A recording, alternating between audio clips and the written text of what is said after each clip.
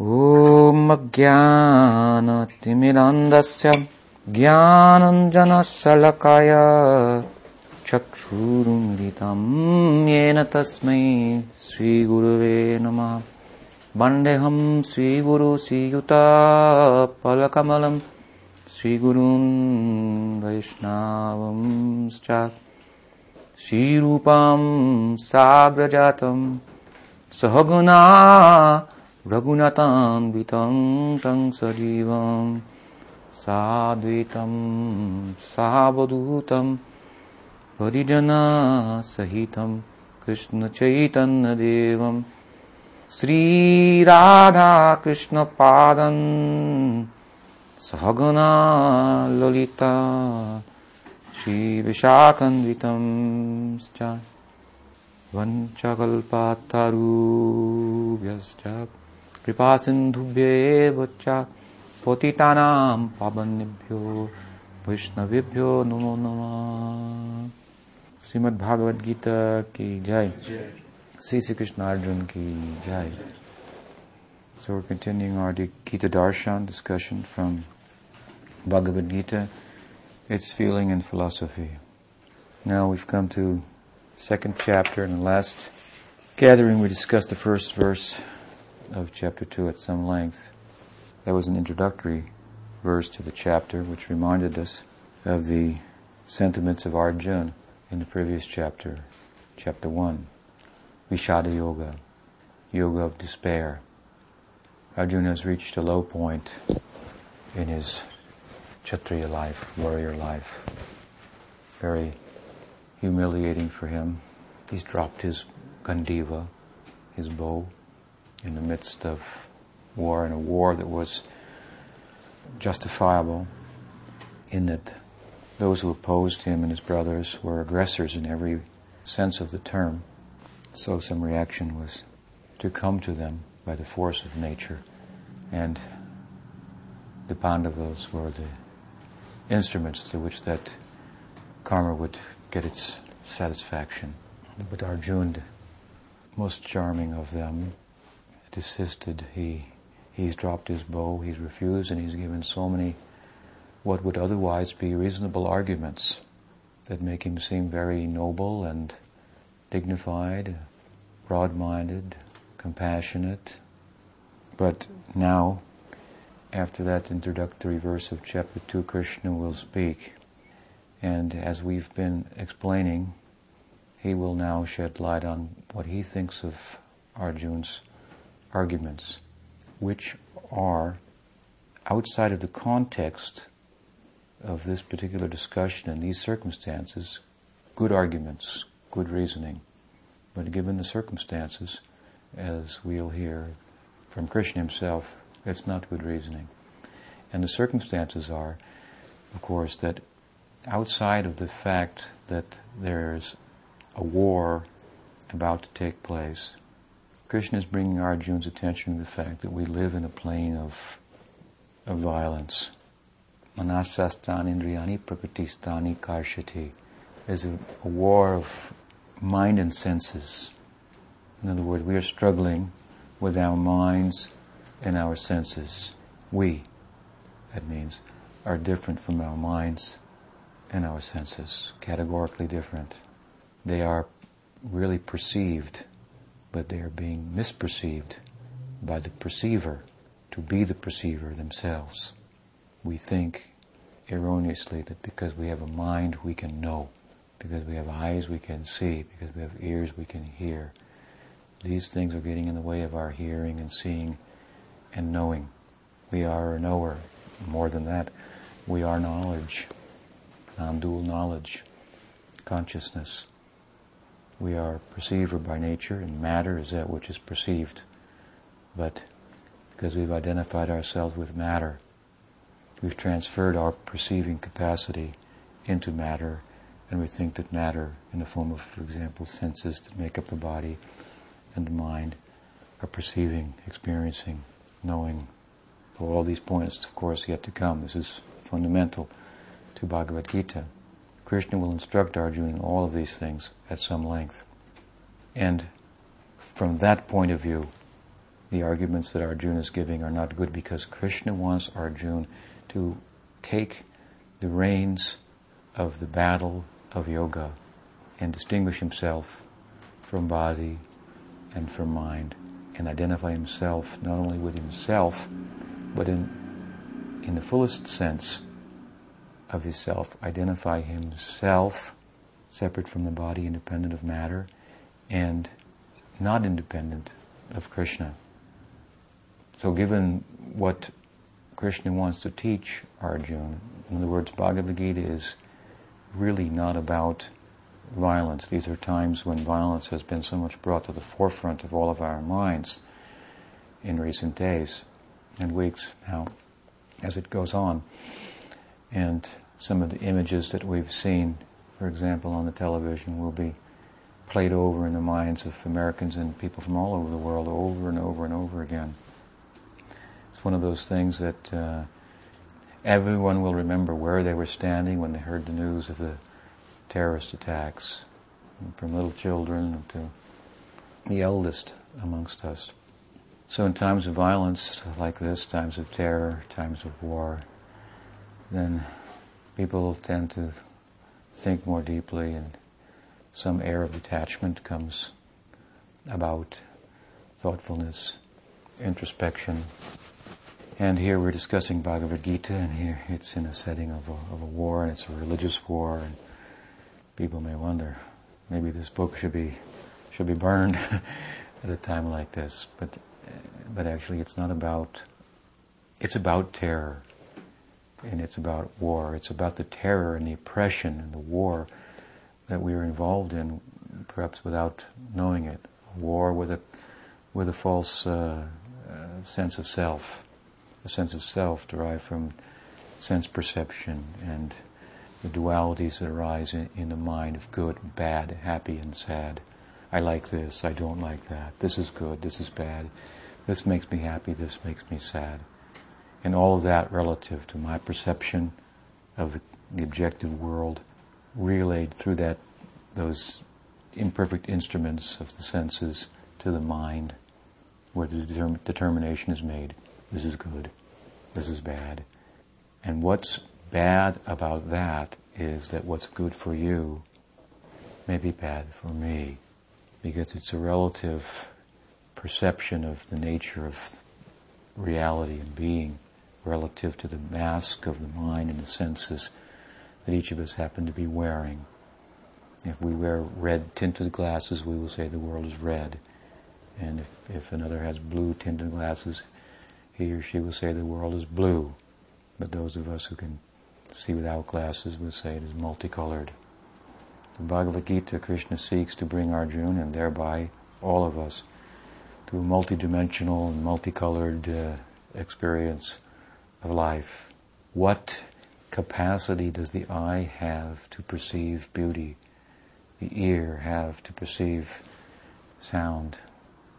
If we can feel unencumbered by this covering of matter with our self, our soul, then we have some capacity to know what is beauty and what can be heard, what can be thought. So we are all under a great oppression, and we sense it, but we ignore it. So Bhagavad-gita is one of those texts that seek to amplify that, make us aware of that, and in doing so, sometimes, as we'll hear tonight, Krishna speaks rather sternly to Arjuna. Arjuna has not yet placed himself under the tutelage of Krishna, but there's every indication in the first chapter that as much as Arjuna is rationalizing why he shouldn't be involved in the way that Krishna wants him to be involved and avoiding the real issue at hand, as much as that he's showing that, also underneath we've heard various things in his statements that lead us to believe that he has very good potential for becoming a student of a good teacher like Krishna and learning what's to be learned about life from such a teacher. He's not yet formally come under the tutelage of Krishna, but at the end of the section I hope to discuss tonight, Arjuna formally says, let me be your student. You're my guru, I'm your disciple. So what we're going to hear tonight prefaces that And of course, once Arjuna becomes a disciple of Krishna, Krishna begins to speak this Upanishadic wisdom of the difference between consciousness and matter, and so forth. And give him a glimpse of how he can get out of the oppression of the terror of the mind and the senses, the terror that this oppression causes, how it puts us at odds, inevitably, with one another. For some time we may not be at odds, because our minds are in agreement, our senses are in agreement. We have such a ghastly experience as these terrorist attacks, and so many people are in agreement. But then give it a little time and then it will change. And the liberals will make a point, and the conservatives will make a point, and the protesters will come, and again it will be back to the norm of difference. Difference is not a bad thing. When we are properly unified, difference becomes the ornament that we call variety, that is the spice of life. Properly unified means to be unified on the conception of the nature of being and reality. Not just unified that we are all humans, and rather than Arabs or Indians or Americans, humans, but more than that, we are all of the nature of consciousness. And all these appearances are just that: Indian, woman, man, American, Arab, Israeli, here today and gone tomorrow. Everybody knows this. There must be a saying like that in every language. This is the truth shows up everywhere, plain as day, but we are not looking.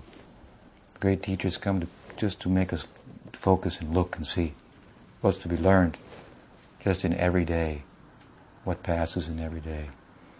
Such profound truths about life that can unify us on a platform, on a plane where unity is possible. Unity is not possible on the plane of the mind and the senses. Not only our minds and senses are different from one another, but our own minds change, our own senses change with age, with experience, circumstances. Senses are imperfect. They perceive inaccurately unless there's sufficient light. And I have 20/20 vision. I may mistake something for other than what it is, even with perfect vision. In full daylight, my eyes can deceive me, and my ears, and tactile sense, and so on. There's no question of unity on this platform. This is the plane of violence. It is called, sometime in the Sanskrit terminology, martilokam. Martilokam means the plane of death, sure as death. It has not changed. The percentage, the rate is the same. 100% of the people will die. Some things never change. Rather than trying to change the scenery, make adjustments. Bhagavad-gita is recommending one adjustment. Change your angle of vision. Krishna wants Arjuna to see from a different vantage point. And from that vantage point, it's possible to find unity, harmony, peace, non-violence. It's good to do some human welfare work. Why? Not because any amount of human welfare work will ever do away with the injustices in life. Don't be so foolish as to think that. Any amount of it, however well-funded, however well-intended, the problem will perpetuate. If you push down on one side, it will come up on the other side. That is the nature of the plane in which we live. But why is it good to do that? For the reason that it may soften our heart. And that has value. If the heart becomes softened, that is the problem. The heart is atrophied, stone-like, insensitive, selfish it means, self-centered. This is the life that the mind and senses bring upon us, a self-centered life. Very unpleasant, even for ourselves. What to speak of others? The world of our mind is not comfortable, even for ourselves, and we want to invite everyone to move in. Is it reasonable? No. If we can soften the heart, of course, this is relative to our eligibility for spiritual practice. When I heard of the catastrophe in New York, I didn't fly there to try to lend a helping hand. I continued with what I'm doing, my part. Living away in a mountaintop retreat, hiding from the world? No. Speaking about this, how to make a permanent solution to the problems of life. Of course, everybody can't hear this, so we have to begin somewhere. So human welfare work may be helpful in this way. Do something for somebody else sometime, as many times as possible. That will soften the heart. Take us outside of the small sense of self to identify with a greater sense of self, humanity. As we're moving in that direction, go further. That is the idea. But those gathered tonight, here, we came for Gita Darshan.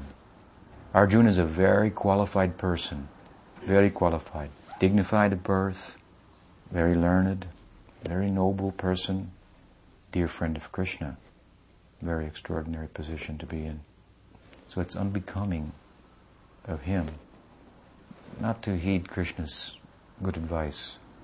Krishna's Partha Sarati. He's the chariot driver of Arjuna. He's not turning around. Sanayoru bayor madhye ratam stapame chuta. Arjuna said, let us see who's here. Pull the chariot up. Krishna drove. Observing the armies on either side, he stopped in front of Bhishma, Drona, who personified Arjuna's attachment, to tell Arjuna, this is what this is about. You are materially attached. You have to overcome that. This is what yoga is for. We've heard these things in earlier discussions. Arjuna is very, very qualified. Therefore, Bhagavad-gita is spoken to him. Very qualified person. So all of you are very qualified persons to sit in an assembly to discuss Bhagavad-gita. The listeners and the speaker, they're equally important. There's no meaning to teacher without student, no meaning to student without teacher. The inquiring spirit, the interest, the level of eligibility that you have to come to a gathering like this, to hear such a thing, speaks well of your character. Certainly something will come down, touch us in this kind of assembly. Something. Bhagavad-gita does acknowledge that this world is about violence. In the short term, it advocates some kind of qualified violence is necessary in order to, at times, in order to do damage control in the plane of violence. But if we look more deeply at the text, it's on the level of karma. Krishna is going to offer Arjuna Gyan and Bhakti, knowledge and love, so it can transcend the plane of mind and senses, the plane of violence. It's about non-violence in the extreme sense of the term. It's about the violence that we are committing to ourselves and thereby others because we don't live alone, and how to overcome it once and for all. And in order to speak about it, here is the opening line of Krishna. Krishna has spoken in the first chapter, just a little bit, we heard that. He pulled the chariot up, as Arjuna asked, between the two armies, and he said, so, Kaunteya, Prithu, speaking to him in terms of his family ties. Here are all the gurus assembled. With the wand of his hand, magic hand, Krishna put Arjuna into illusion. Arjuna had come to fight. The opposition had wronged him, his wife, his family in every way. He was a warrior. He had come to fight. He saw a difference between his army and the army of Duryodhana. And Krishna waved his hand and said, see all these gurus. And Arjuna felt family affection for everyone, for both sides. The sides merged. Now he's going to speak again in this chapter. Arjuna has made his points. Sri Bhagavan Uvacha. Sri Bhagavan Uvacha. This term is found throughout the Gita, beginning here in chapter 2. Here Krishna is addressed by Bhagavan Vyasa or by Sanjay, the narrator, who's narrating the Gita to Dhritarashtra, addressed as not only Bhagavan, but Sri Bhagavan. Sri Bhagavan Uvacha. So now we find out that Krishna is God, if we didn't know. Now we formally find out Bhagavan. And important, Sri Bhagavan. So relative to the nature of my commentary on this text, I've rendered this, the Lord of Sri said. It's usually rendered the Blessed Lord Sri, but Blessed Sri Bhagavan Lord, but the Blessed Lord of Sri. So this is Krishna, he's Bhagavan, but there is no meaning to God in terms of Bhagavan without Sri. There may be Brahman, Paramatman, but when we speak Bhagavan, there must be Sri. Brahman is God without Shakti. Bhagavan means God beautified by his own Shakti. My Guru Maharaj used to say, Krishna is not very beautiful by himself, but when he stands next to Radha, oh, then he's very beautiful. She brings something out in him. Radha is the embodiment of love, Premamayi, Karunamayi. So she's bringing out, that is the influence of God that brings out the best in him. As love herself, Radha brings out the best in God, who appears as to correspond with that, the nature of that love, as the charming Krishna. As I said before, Krishna, when we speak of Krishna, we are simultaneously speaking of a certain degree, intensity of love, of prem. A certain degree and intensity of prem, where prem reaches its zenith, and what corresponds with that is what we call Krishna. In Gaudiya Vaishnavism, as we are teaching, what is unique? Every spiritual tradition teaches that in some way or another, in one language or another, using different terminology, Godhead is supreme. Brahman is the worshipable object, the noble object, the worshipable object. God, Allah, as may be the case. And we are teaching something slightly different. What is the worshipable object of God? Not that God is the most worshipable object, but what is the worshipable object of God? When we speak of Krishna, then that means Radha. Radha is the worshipable object of Krishna. And Radha is the embodiment of love. It means the love. Krishna is Rasraj. Krishna is a connoisseur of love. Love itself. Joy itself. Seeking itself, to taste itself, to experience itself. Krishna means Brahman, the Absolute, conquered by the love of the jiva. Love becomes so strong that Krishna said, Je jata mam prapadyante tam stataiva bhajamiham mama vart manu vartante manusha parta sarvasa. He has said, and we'll hear later in Gita, as people approach me, I reciprocate accordingly. The fullest idea of Krishna, Brajendranandan Krishna, Shyam Sundar Krishna, is what? Is, we hear Krishna, Jashodanandana, Gopi Jana Bhalava, Girivadadhari. Why is he lifting the Govardhan? So many devotees can go underneath. He's serving them. We will pick up and give offer to God something. He's picking up the hill, offering to his devotees to protect them. Giridhari, Jai Radha Madhava Kunja Bihari. What is he doing in that kunja? Bhagwan, God. He's not on his throne. He can't wear a crown in that kunj. What is he doing there? It is amazing, difficult to imagine and conceive. And God is hiding in the bushes. What kind of conception of God is this? It is a very different idea, but very charming. Conquered by love. He becomes Jashodanandana. The joy of Jashoda appears as his own son. her own son, appears as her son, Nandanandan, Yashodanandan. It's possible to develop such love, which is based on such sacrifice, that the sacrifice reaches the pitch of self-forgetfulness. Sacrifice generally involves some cognitive action. Knowingly, I make a sacrifice for the good of others, for the good of myself, as may be the case. But when self-sacrifice, which is the sacrifice is the foundation of love, when it reaches the fullest pitch, it becomes self-forgetfulness. It becomes automatic. This is love. It is Gyan-shunya bhakti.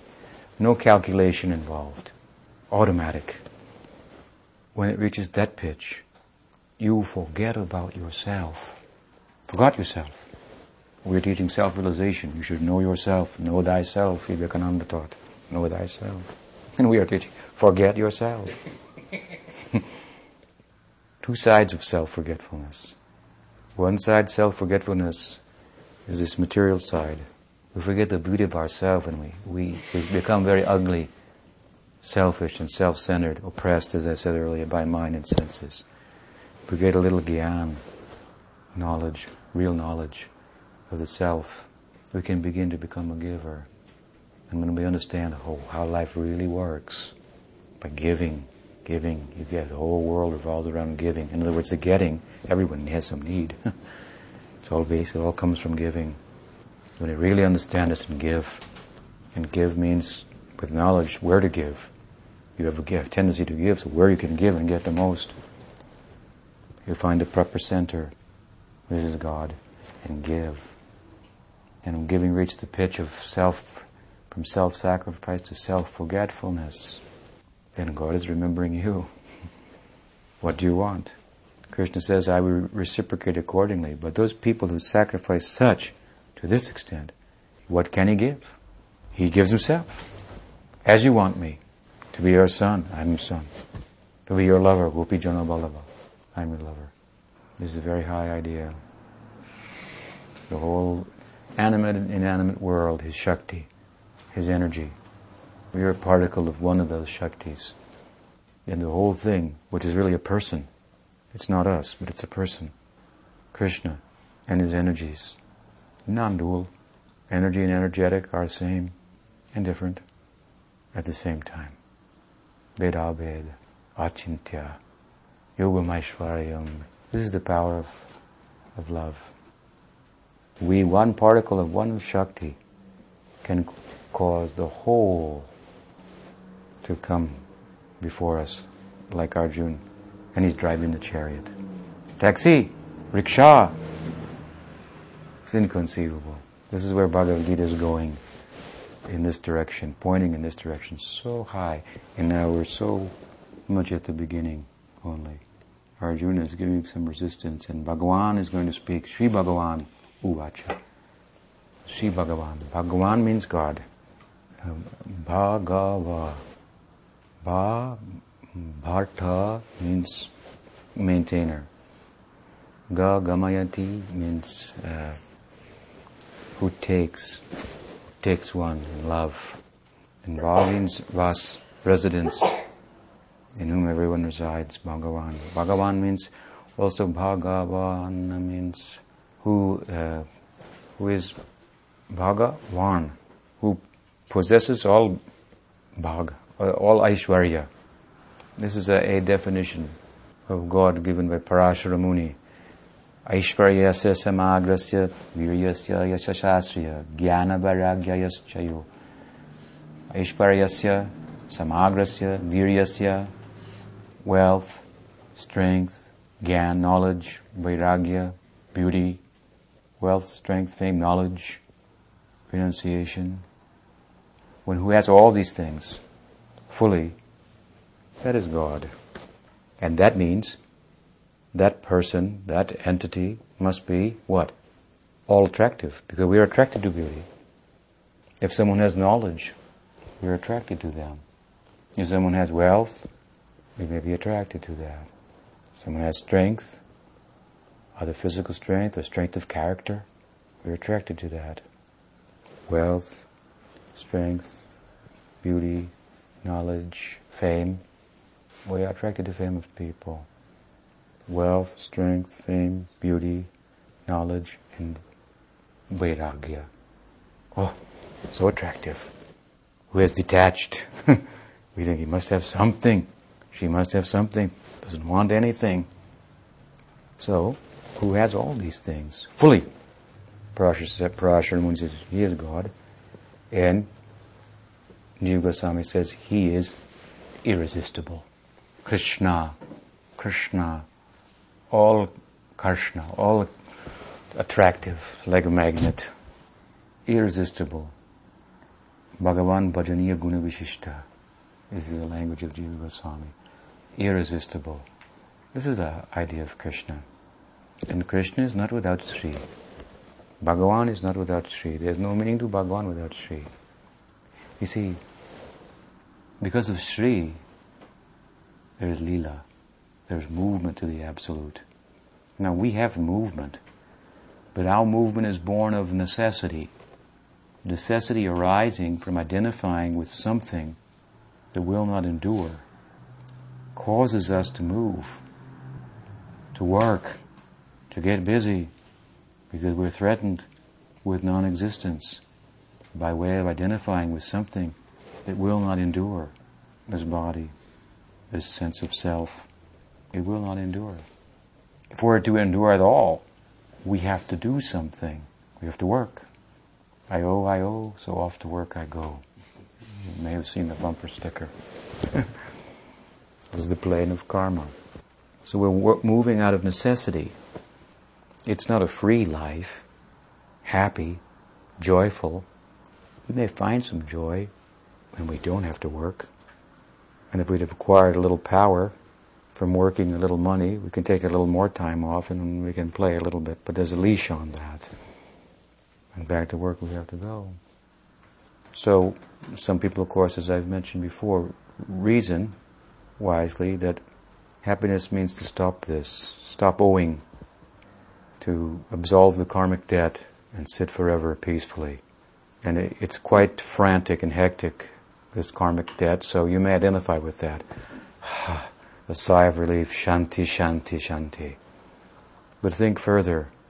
If you're running down the street because people are chasing you with sticks and you get behind a door and close it, oh, you can sigh relief. But how long will you stay in that room alone? Relief is one thing, but what about joy? Relief is only one of the factors included in joy. Relief from what is not joy is included within joy. But if we stop just with relief, then we don't know the full limits of our potential. Joy and movement, not out of necessity, movement out of joy.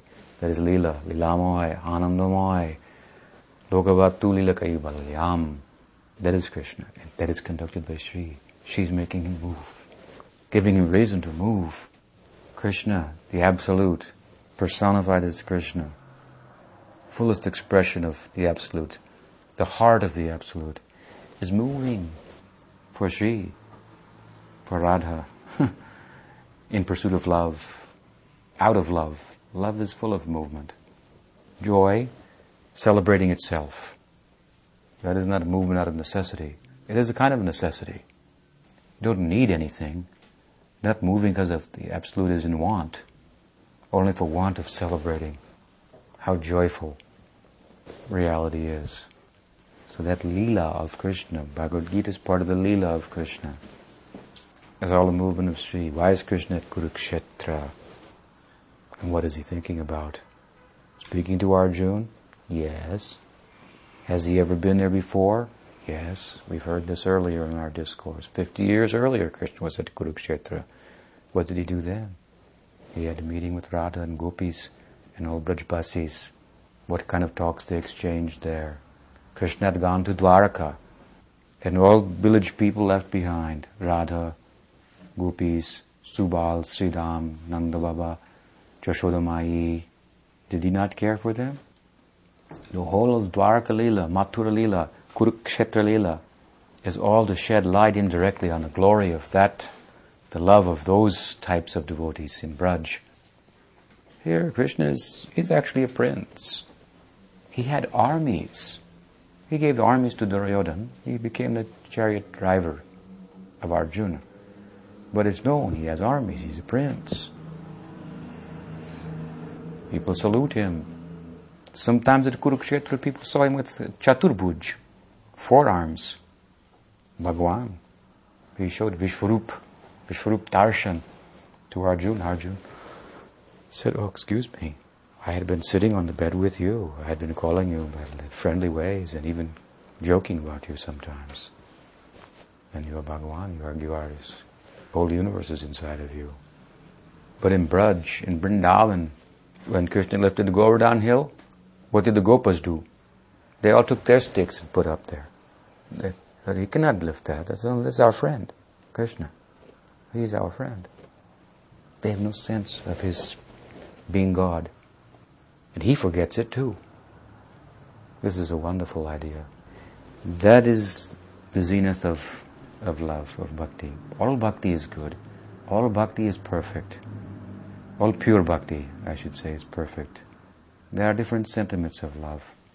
Arjuna loves Krishna purely, according to his capacity. In Dwaraka, Uddhav, Rukmini, Satyabhama, they love Krishna according to their capacity. In Braj, in Vrindavan, objectively speaking, we find the highest reach of love. It's like perfection within perfection. 2 things, subjective, objective. Subjectively, whatever love one has, when he reaches his or her potential in love for God, that is perfect, that is best. But objectively speaking, if we were to step back, some love has further reach, causes the Absolute to reciprocate further. And this reciprocation that Vrindavan is about, where Krishna becomes scolded by Jashoda Mai, that is very high. When it becomes a puppet in the hands of gopis, sold out to them, this is the furthest reach of love. This is the kind of love Sri Chaitanya Mahaprabhu wanted to tell the world about. Such thing is possible. In his followers in Gaudiya Sampradaya, they are teaching all this Leela, Mathura Leela, Dwarka Leela, Kurukshetra Leela. It is a Leela unto itself. At the same time, from the highest point of view, its purpose is to shed light on the nature of the love of Vrindavan, of the Brajbasis. So Krishna is standing on Kurukshetra. He was there 50 years earlier. He's remembering what he said to Radha and gopis at that time. Yes, he's going to speak Bhagavad-gita. And these kind of things will come out for those who can have some feeling who understand Krishna in context. They can find these things in Bhagavad-gita. So Sri Bhagavan Uvacha, Krishna is moving out of love. All these leelas. We can enter into this kind of leela. This is our ideal. Enter into that leela, the divine play, the drama of the Absolute. But in order to do that, we have to hear all these things. We rationalize away our attachments, but they don't go away. We rationalize them away and keep them. Krishna is not going to let Arjuna do that. Bhagavan is going to speak now. In the capacity of Bhagavan, he's going to say very strongly to Arjuna, what Kutasta kashmalam midam vishame samupashtitam anarya drushtam asvargyam akirti karam Arjuna. This is his first statement here to Arjuna. In one statement, he has completely destroyed all the arguments that Arjuna has put forward thus far in the first chapter for not fighting in the war. In verse 26 of the first chapter, where Arjuna began to speak, he spoke of compassion, out of compassion for the people. Krishna says here, what? Kutastva kashmalam idam. Kuta. Where is this kashmalam, faint-heartedness, weak-heartedness coming from? Arjuna. Arjuna means pure. He uses this name. You are supposed to be pure. Where are these impurities coming from? This rationalization. It is Kashmalam. He says, your compassion is weak-heartedness. It's a false compassion. It is material compassion that doesn't take into consideration the eternality of the soul. So without taking into consideration the eternality of the soul, the nature of being, consciousness, then that compassion is an expression of ignorance. As I said, it may have some value. It may soften our hearts. That's good. It can bring us in this direction to here. Then if we get proper knowledge, then we can have real compassion. Without proper knowledge, in the name of expressing compassion and helping another, we may do something harmful for one. Like, for example, if a child is crying, an infant is crying, the mother is not there, you come into the room, infant is crying, and you see a bottle, so you know, give the bottle. Poor child, but maybe she's crying because she has gas in her stomach. And you're giving the bottle and it's causing more problem. Some knowledge is required, some understanding. What is the predicament? What is the disease? That must be treated, not only the symptom. So Krishna says that your compassion is bogus. Kashmalam, weak-hearted only. He says, Kutastha kashmalam idam vishame samupastitam anarya dushtam ashvargyam akitikaram. So Arjuna spoke in chapter 1 about nobility, righteousness, and so forth. And Krishna said, here not, this is anaryam. Aryan means a noble person. It's actually you are not noble, the way you're talking. Anaryam, dushtam, ashvargyam. You may recall Arjuna talked about heaven. He said, I don't even want a kingdom in heaven, and this won't bring that kind of result, this kind of war. And he says, ashvargyam. This is not heavenly. You won't get any. It has nothing to do with heaven. By speaking like this, you won't go to heaven. Akirti.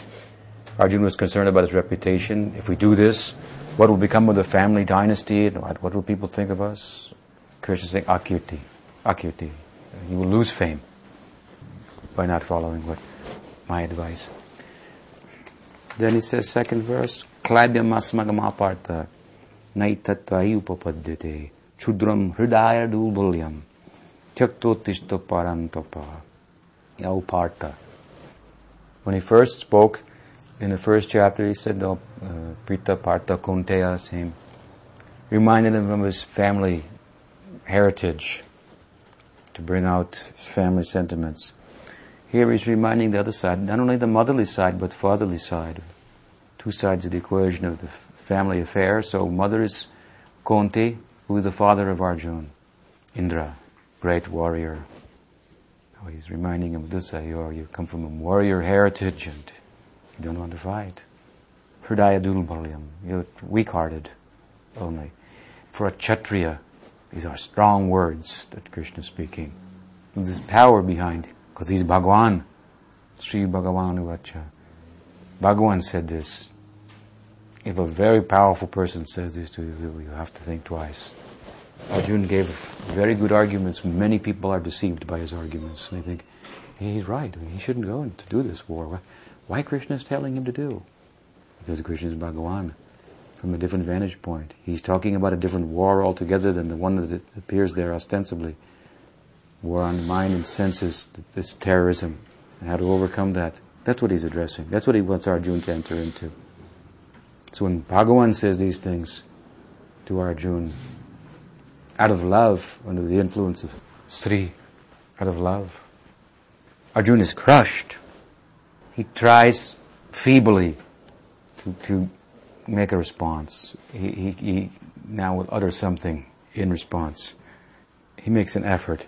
Arjuna vacha katam bhishmam aham sankhe dronam cha marusudana ishubi patayotsyami pujharo arisudana katam bhishmam aham sankhe dronam cha madhusudana. Two names of Krishna are used here. Madhusudan, Arisudan. Madhusudan, they mean the same thing, but it's not redundant because Madhu can mean different things. Madhu could mean, here Arjuna is referring to Madhu demon, Madhu Kaitava. Krishna is the slayer of these. Madhu Kaitava means bitter, sweet, good and bad. The slayer of this. But Madhu could mean the patriarch of the Madhu dynasty. So he says Adi Sudana, to make it clear. Adi means enemy. And so he's slayer of enemies, slayer of this enemy of duality. O killer of Madhu, demon, how can I in battle kill Bhishma and Drona? How can I use arrows against these two worshipable men? O killer of enemies. Arjuna is saying, all right, you want me to do battle with Bhishma and Drona. It means really to do battle with my attachments that they so much personify. But they are my guru, then my grandfather. You may be Adi Sudana, but you're not Guru Sudana. This is his argument. You may have killed your enemies, Krishna, but what about your friends or your guru? This is what you want me to do. This is Arjuna's reply. And you call this weak-hearted? Hridaya Durbalyam? So Krishna will think, well, and if you don't kill him, then what will you do? You're a warrior, what will you do? Gurun ahatva ki mahanubhavan shreyo bhuktum vaiksham api loke abhyaloke hatpartha kamams tu gurun ihaiva munjiya bhogan rudirat pradighan. He says, I would rather be a beggar. He's a warrior. For a warrior in this social climate to become a beggar, that is unspeakable. He says, it is better to live in this world as a beggar than to live at the cost of the lives of my venerable elders. If these respectable elders are killed, the spoils will be tainted by blood. Some interesting language here. Hi mahanubhavan. Great souls are to be excused for apparent flaws of character. Bhishma and Drona are on the wrong side here. They are great persons. But one of the things, a side note that we learn from this, is that, as I say, great souls, they are to be given some room for idiosyncrasies. Krishna is the prime example. At the Ras Panchajai, Ras Leela, dancing with the gopis in the dead of night, after hearing this from the sage, sober, sage, celibate monk, Sukadev, the king Parikshit in Srimad Bhagavatam, he says, Krishna is the Dharma Setu, the very bridge of Dharma. How could he be going with somebody else's wife? And you're telling me this. And Sukadev says, great souls can do things that other people cannot do. That is one thing. If you can do everything else that Krishna can do, then do that first. First understand that. He's not like you. This whole affair is not like what you think it might be like. What it would be for you in mundane consciousness. It is a different thing. It is Leela. So he says, these great souls, they should be given some room. Don't try to fit them into your frame of reference. They come to take you out of your frame of reference. That's the purpose. Don't try to fit them into your frame of reference. Of course, then he goes on to say, and by the way, Krishna is the husband of the husbands of the gopis. What about that? That is his position. Everyone is Prakriti, he is Purusha. This is Siddhanta. It is all Swakya, not Parakya. Everyone has only Krishna as a Bharta, Vallabha, master, husband. But here Krishna says, Arjuna says, Hi Mahanubhavan. He glorifies them. Hi Mahanubhavam. Using this term, venerable souls, it also means, Hi Mahanubhava. Means the sun. If you combine He with Mahanubhavan, you have Hi Mahanubhavan. So those who have power, Anubhav, like that of the destroyer, He, of cold, Maha, you get sun. Adding He to Maha, we get Himaha, the sun. Why sun? Sun means the sun shines everywhere, even on urine.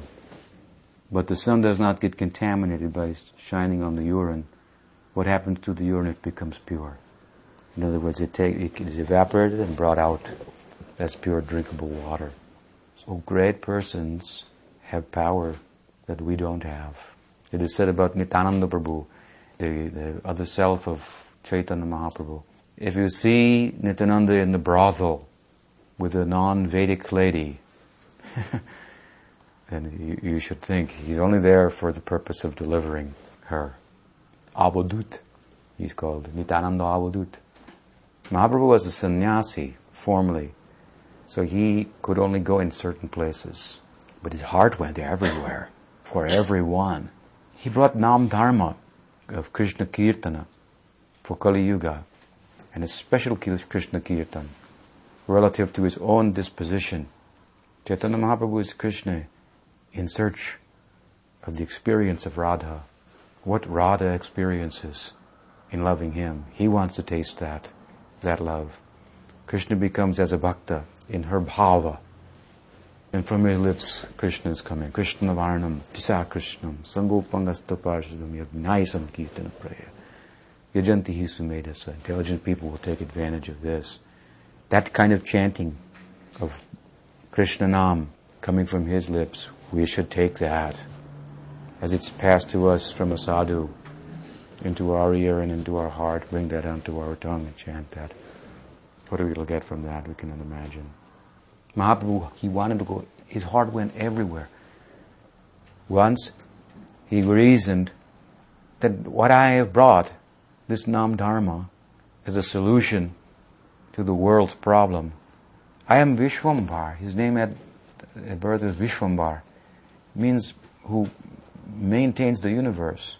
But he is thinking to maintain the universe in a special way, to nourish them and maintain everything in the universe with love of God. This is real pushti, real nourishment, real sustenance.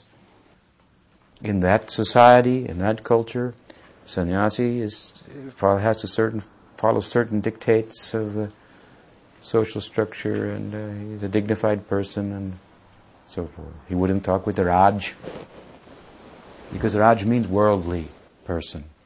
If I talk with the Raj, people will think I'm purchased by the political leader.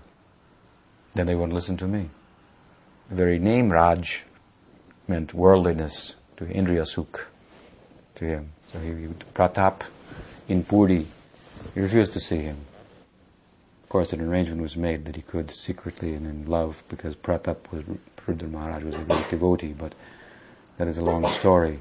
My point is, Mahaprabhu's heart went everywhere, but the social status that he accepted as a sannyasi restricted him from going just anywhere, everywhere. Therefore, Nityananda Prabhu is other self. Balaram, Mahaprabhu is Krishna. Prajananandana ye sachisuta hoila say Balaram hoila nitai. Gaura Nityananda, Krishna and Balaram. And Krishna came as Chaitanya and Balaram as Nitai in Kali Yuga. And Nityananda Avadut, he went everywhere. He did not have the formal position of a sannyasi. He went and rolled on the ground in front of people and asked them to chant God's name. Knocked on their doors, begged them, went to the brothel. Everywhere where Mahaprabhu was socially restricted, in a sense, to keep an image. Because if you see a sannyasi at the bar, you have to wonder, what is this?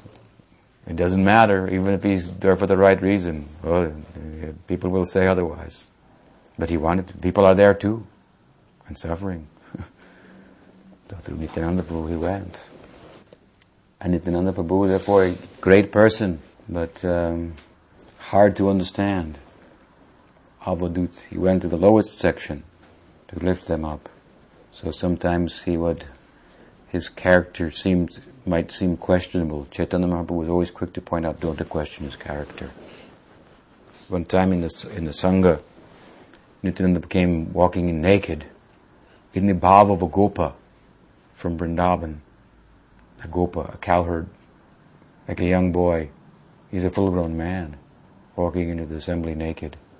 People think, this man is a little crazy. He came into the Sangha, we were discussing Bhagavad-gita. He's walking in naked, holding a kopan in his hand, rather than wearing it. Mahaprabhu could detect the mind of the people. Immediately he took the coat and tore it up in little pieces and tied this around your arm, and you'll be able to control your senses. He wanted to point, this person is very special. He may be a little strange, but looking, but what is inside his heart, what is making him mad like that? He may look like a bag lady or something, but he's actually, something else is making him mad. Love of God, mad to give that out. And sometimes he's so lost in it, he doesn't know if he's wearing any clothes or not. So great people, they have to give a little room. Arjuna is making this point. Hi mahanubhava nachaitad vidmakartaran no gariyo yadvad jayema yadivad no jayeyu yan eva hatvad na jajivishamas te vastita pramukhe dartarastraha. But he caves in. Arjuna's given some arguments, but really Krishna's first two statements really crushed him, defeated him. That such a person that as his friend, at least as his friend that he regarded, when he gave all these good arguments, the best that he had, he just dismissed them. So he's going on a little bit, but he as we can see now from this verse 6, even he's given a couple sound good, maybe some good rebuttal, but he's caving in actually. He says, I don't know anymore what's better, conquering or being conquered. If I kill the sons of Dhritarashtra who are standing before me, I don't even care to live. So his bewilderment peaks at this point. He doesn't know what to do. He expresses his futility with material life. One has to reach this point to take the spiritual life seriously. As long as you think there's some prospect, I can work it out, or to the extent that you think, I can sort it out, I can work it out, the mind is always working in this way, to make a solution to the problem at hand, which it really isn't aware of, but it's aware of all the symptoms of the problem. And the mind is seeking constantly to make a solution. I'll go here, I'll go there. I'll get this, I'll do that. This will happen. And it's just planning and planning and planning. It's so busy planning for what we will do next, we cannot pay any attention to what we are doing now and find out what's actually going on at every moment. What possibility in life is before us. What prospect life holds. Mind is like a thief who, after robbing the bank, runs down the street shouting, "Thief! Thief! Someone has robbed the bank." And we go and say, "Oh, thank you." Which way? It's over there, that way. Mind is the culprit. Always pointing, it's him, it's her, it's my employer, it's my employee, it's this place, it's this weather, it's this day, and I'll avoid it in this way and that way, and never catching the culprit of the mind himself. One has to reach a point, as Arjuna is reaching here, where we conclude, I cannot sort this out. I have to take some help. You see, when sometimes I, of course, lived monastic life my whole adult life since I was maybe 21, 22. I'm 52 now. So many times when I was younger, especially, I would meet people and they would say, "Oh, you need this crutch to be part of this order or religion." And it's okay. You need that. That's okay for you. Yeah, but the implication is, but I don't need. I'm strong, self-sufficient. So my thinking was always the difference between you and me is that only that I admit that I'm weak, and you have not admitted that yet. You have not assessed what is the battle and what is your position in that. What is the position of mind and senses? Krishna will teach Arjuna later on, one of these senses is so strong that a man of knowledge will be taken away by it in a moment. Just one sense. And all of them are working, all of them at the same time on us. We are weak, and we are first to say, I'm weak. Yes, that is our strength. If we can assess the reality of our position, our weakness, acknowledge it, then we become strong. That is the beginning of strength. As long as we don't admit, then there's no hope for us. We have to come to this point. And Maya is battering us from every direction. We wonder why all this happens, why these problems come, why there is terrorism, why. It's a particular manifestation of something that's happening all the time. Talk of terror. Yeah. Drive down the road. The bugs are dying on the windshield by the thousands. Some big bombers riding through the street and destroying them. Not to minimize the problem which we spoke about earlier that we're all somewhat traumatized by, but to take it to another level, we may assess that we are already under assault, being terrorized. And they're everywhere. It's everywhere. It means wherever I go, mind goes with me. Wherever I go, I take my problems. You have to deal with that. That is yoga. So when we reach the point that we really feel we need some help, just like I've given an example before, we live in a credit economy. So we can get things that we don't really have the money for on credit. But sometimes we max out our credit cards and then we end up owing more than we can pay, or we owe so much that we're working only just to pay the debts. We're paying for the things we've already bought, and they're old now. We cannot buy any new things. Our whole life is just working to pay for things that we've already bought. We have no life of our own. So at this point, this position, then sometimes people, they take shelter of the court. They declare bankruptcy. The court appoints a lawyer, and you come under some shelter. The debtors are negotiated with, and you're allowed to have a life. Something will be paid here, something, not everything, but something, and you can have your life. This is the direction now Arjuna is moving in. He is maxed out. He understands my karmic implication is so vast, I cannot sort it out. Now it's coming to me in such a big way. I'm in this predicament. It's part of the maze of my whole material existence, and it reaches a point. That's why the first chapter, as I said earlier, is called Vishada Yoga. Sometimes distress, despair. When we really understand the nature of our despair, the extent of it, then there's hope for us. We make a radical solution. So Arjuna is making a radical solution. We have to reach this point.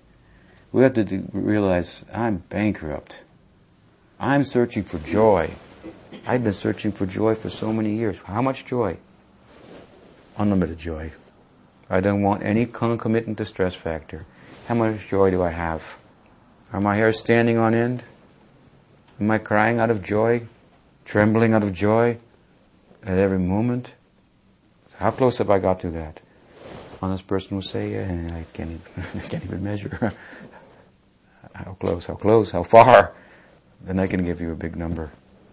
You have to change. Make some change. And radical change.